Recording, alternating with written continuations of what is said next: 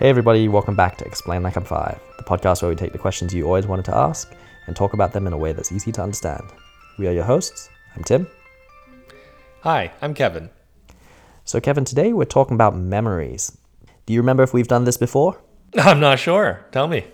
No, we haven't. First time. And the question is this: how are memories stored in our brains? What's actually happening physically? That's a really good question. So, memories, as we know it, are stored as these links, actually, between all the neurons in our brain. And neurons are basically brain cells that send signals to other neurons. And the number of neurons in your brain actually mostly stays the same over your life. But it's the links between them that is what changes when we learn or remember things.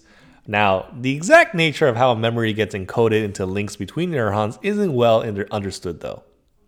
It's a fascinating topic, and I know one of the things that gets brought up is we do now understand that there's a distinction between short-term and long-term memory. Could you explain a little bit about that? Oh yes, that is a fascinating topic. So someone named Donald Hebb was the first to come up with a way to tell the difference between short-term and long-term memory in the mid-1900s. Now, when the brain receives an input, like let's say it's seen something or heard something, a sensory memory keeps a copy of what is seen or heard. But this memory lasts for only about a few seconds. Anything that is kept in the brain longer depends on actually our selective attention. Things that we notice, are kept in short-term memory for up to, let's say, a few minutes. And this memory is thought to be dependent on electrical activity in the brain and is easily destroyed by an interruption or interference. Short-term memory can also include iconic memory as well, which holds maybe a visual image. Acoustic memory to hold sounds, and working memory, which is, that active process to keep a memory until it's put to use. How much short-term memory does one have? It's limited by duration as well as capacity. Short-term memory has a limited duration, and the contents end up decaying over time. So unless you kind of repeat that memory, that decay is pretty quick.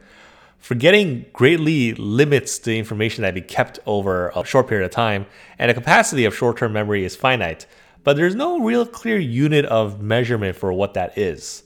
It's not like, the memory or computer, you can just install more. Yes. There are many conditions that can affect short-term memory. They range from things like simple distractions to some serious disorders. The loss of memory is unfortunately natural and is expected with aging as well. By the age of 55, it is found experimentally that the loss of memory starts to occur, which usually occurs more often with long-term memory loss.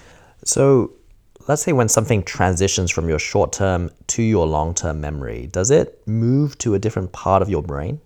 So the brain does not really store memories in just one unified structure. Hebb had a theory of long-term memory as a change in the strength of connections between those neurons. And long-term memory is relatively permanent storage, if you want to think about it that way. So the process involves the creation of, even new proteins. And there's still much we don't really know, but we do know that different types of memory are stored in different kind of regions in the brain. So long-term memory is typically divided up into two major headings: explicit memory and implicit memory, and stored in different places. Okay, you have to explain what the difference is between those two. Sure. Explicit or declarative memory refers to memories which can be consciously recalled, such as facts and knowledge. They are partly encoded by the hippocampus, but stored elsewhere in the brain. Where? We don't know for sure, but probably the temporal cortex area of the brain. You can look that up. Okay, and how about implicit memory? Now, implicit or procedural memory refers actually to the use of objects or even the movements of the body, such as how exactly to use a pencil, drive a car, or the classic example, ride a bicycle. I see. This type of memory is encoded and we think stored by the part of brain known as the basal ganglia, which is essentially three areas under the cerebral cortex responsible for movement and things. So why is it that our brain can form arbitrary memories from, seemingly random events and recall them perfectly? But then it's hard to memorize something which you are intentionally hoping to memorize. I've had that problem before. So, since we're finding our way around the brain, let's explain it this way. The brain's memory creator is the hippocampus, and it is literally attached to the emotional center of the brain, the amygdala. The amygdala. The amygdala tags the memory in the hippocampus with certain emotions and sensations. So when the memory is stored in the brain, it has that, tag. Now, when you smell, hear, etc., a sound similar to the tag that the amygdala gave it, it causes the memory to pop up, kind of like a trigger. So a simpler answer may be a process known as survivorship bias. It seems so much harder to memorize things on purpose because you're much more likely to notice when you forget, like, let's say on a test. But random memories that seem to appear out of nowhere usually have no reason to be challenged. It just kind of happens.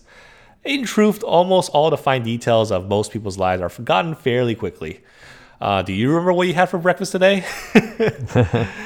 Our memories often fill in the gaps when it's not so important to remember every detail. Okay. One situation where we definitely don't remember every detail is when we are alcohol impaired. And so the final question I have for you is, why do we lose all memories when we get drunk to the point of a blackout? Oh, yes. That's very interesting. A little counterintuitive. So you don't actually lose the memories. They're actually just never created in the first place. Basically, as alcohol, via your blood vessels reach into the deeper levels of the brain, your brain tends to function less efficiently, and some processes are impaired. So when your alcohol levels reach critical level, the brain simply aborts all processes. You pass out, and it's not recording new memories. I see. Well, one thing I do remember is that we did do an episode a long time ago on alcohol and how it makes us drunk. And so I'm remembering some of those details now as you describe this. Did you learn something new? If you did, send us an email. We are at eli5thepodcast@gmail.com. We love hearing from you, especially when you have suggestions for new topics or feedback on our episodes and how we can make this better. As always, thank you to the wonderful community at r/explainlikeim5. We will see you all next week.